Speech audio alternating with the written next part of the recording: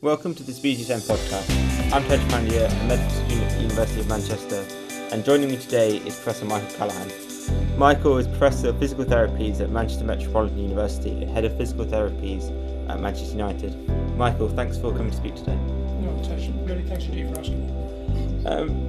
What are the challenges in dealing with groin injuries in elite sport? Well, the challenge is the elite sports is at the top of the food chain. So the demands on the athlete or the player are going to be much greater than they are for the, let's call the amateur player or the player who plays on a Saturday or a Sunday, or even 2 or 3 times a week. The demands are less, the expectations are slightly less, and the time scale is also less pressured for these amateur players. With the elite players, it's a different ball game, and we have to make sure that everything's done possible to really cope with the demands of the treatment and the injury itself, but also the external pressures that come with treating elite athletes. What do you mean by these external pressures? Well, in this day and age, everyone's an expert. You can read it in several newspapers what's wrong with several players at the moment. Everyone's become an expert on hamstring injuries, and next week it'll be groin injuries, and the week after it'll be some other injury. These injuries are no longer necessarily confidential. They are out in public domain, and that puts an added pressure on the club. We're very lucky at Manchester United. Our medical staff are excellent and will never see the player become unwell or treated necessarily rushed because of a time pressure. The main thing that most practitioners always remember is that the player is ultimately a patient, and therefore we have to treat them as such. How has practice changed over the last few years? With groin injuries, I think it's changed. People are less likely to want to find the magic bullet quickly and get the player back. The most obvious example of that is injections. About 20, 30 years ago, there was a real fad for injection of steroid. That has changed, I think, and rehabilitation in the form of conservative treatment, physiotherapy, exercise has grown in prominence, and that's mainly because research into other areas around the body have found that, in actual fact, conservative treatment and surgery normally end up with the same end point later on in the follow-up. So it hasn't been tried. Big trial hasn't been done with groin injury, and I'm not think it's not been done with hip and hip arthroscopy and hip impingement either. But this is a big change in the last few years. And the other big change with groin injury is the use of hip arthroscopy now. That's a very much a more advanced technique than it used to be. Are there sort of any adjuvants, or some people refer to them as 1%ers, which can aid recovery? Well, there are lots of things around that are purported to do that. Steroid injections, which I mentioned earlier, has been around a long time to try and improve patient's condition or player's condition. The one that we have to cope with at the moment is the use of platelet-rich plasma or autologous blood products. And that's very popular, particularly in other parts of Europe. There are plenty of places that use it in the United Kingdom as well. And the jury is still out as to their, in strict evidence basis, that they are better than placebo or no treatment at all. And that is the most recent adjuvant that we've had that people wanted to use. There are other adjuvants around, not necessarily for groin pain, but there's the use of estrogen for speeding up fractures. That's got a pretty strong evidence base. And the use of other things such as extracorporeal shockwave therapy, which was developed many years ago in a form of sort of external lithotripsy for kidney stones. And the whole sort of research behind that got extrapolated to calcification in soft tissue, which there was a slight tenuous link, you could see that. And now it's just become any sort of inflammation around the tendon might get extracorporeal shockwave therapy in some people's eyes. We don't have that at Manchester United, and I don't think there's one at the hospital either where I work. So these are other adjuvants that have been used over the years. Do you see these coming more and more into practice? I can see, I think adjuvants such as injections have always been around, and there'll be always fads, and there'll be a waxing and waning of its use. Sometimes it depends on the tradition that the doctor comes from, for example.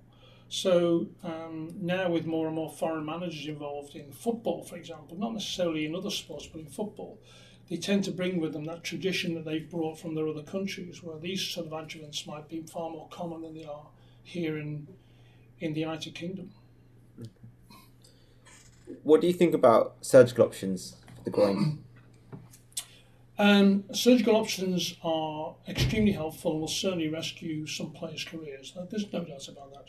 We've had some very good results from surgical procedures being done on players with either complete ruptures of muscles, particularly in the groin, and even avulsion fractures. So the success rate is very good on that, and that of course is then followed up by a substantial amount of rehabilitation that has to take place. So there is a role for surgery in the appropriate manner, and that's really, it doesn't matter really whether that's an elite player or not. It's more likely to happen to the elite player because you can get it done quickly, and also the demands on getting the player back. So rather than just wait for the conservative option, sometimes the surgical option is definitely appropriate, we would go with that. Is there a case of waiting to see how the player reacts after conservative management? Yes, absolutely. We do that a lot, and there's nothing wrong with doing that at all. Surgery still has risks, and sometimes the risks can outweigh the benefits. It's the same with an elite player. Michael, you've got a conference coming up at Manchester United.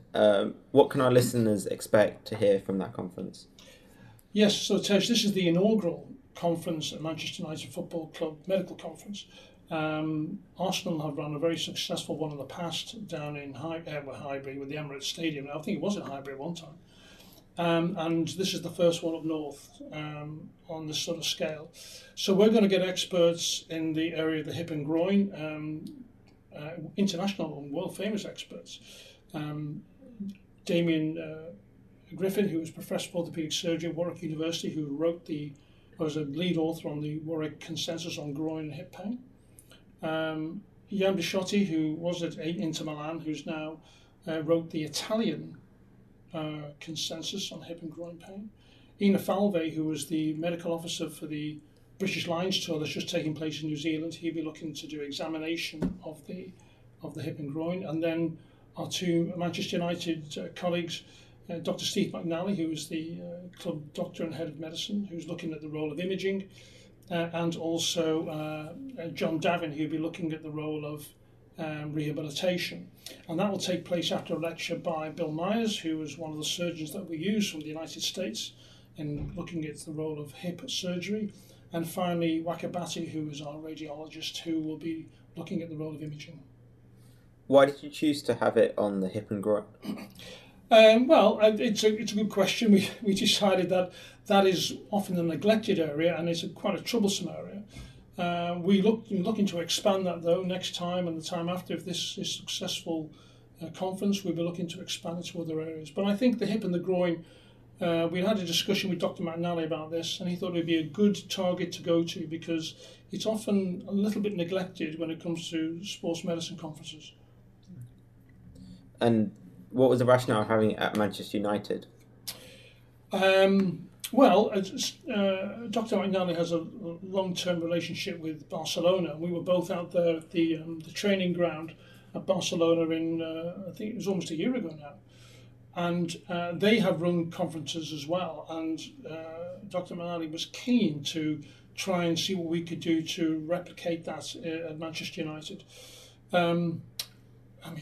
Manchester United is its branding, we've got the facilities, and we have the wherewithal to do that. And it was driven initially by Dr. McNally's wish to try and do something at Manchester United to replicate what happens at Barcelona. And finally, just to finish off, what tips would you have for any young clinicians who might face hip injuries, who have less access to imaging or resources? Yeah. Look, imaging has a role in any diagnosis of any player, but ultimately, it's still the clinical skills based on the history that the patient tells you, and then your clinical findings, and that is as relevant today as it was 100 years ago, just after X-rays were invented. So ultimately, the tip is don't be diving in, trying to get some imaging done as fast as possible.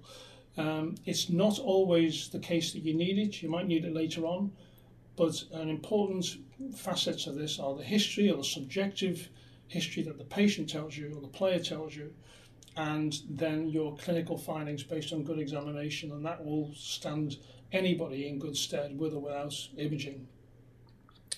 Those are very, very wise words. Thanks for giving up your time. As I said, there'll be links down in the podcast description for the conference and other BGSM podcasts on groin injuries. And until next time, see you again. Thank you.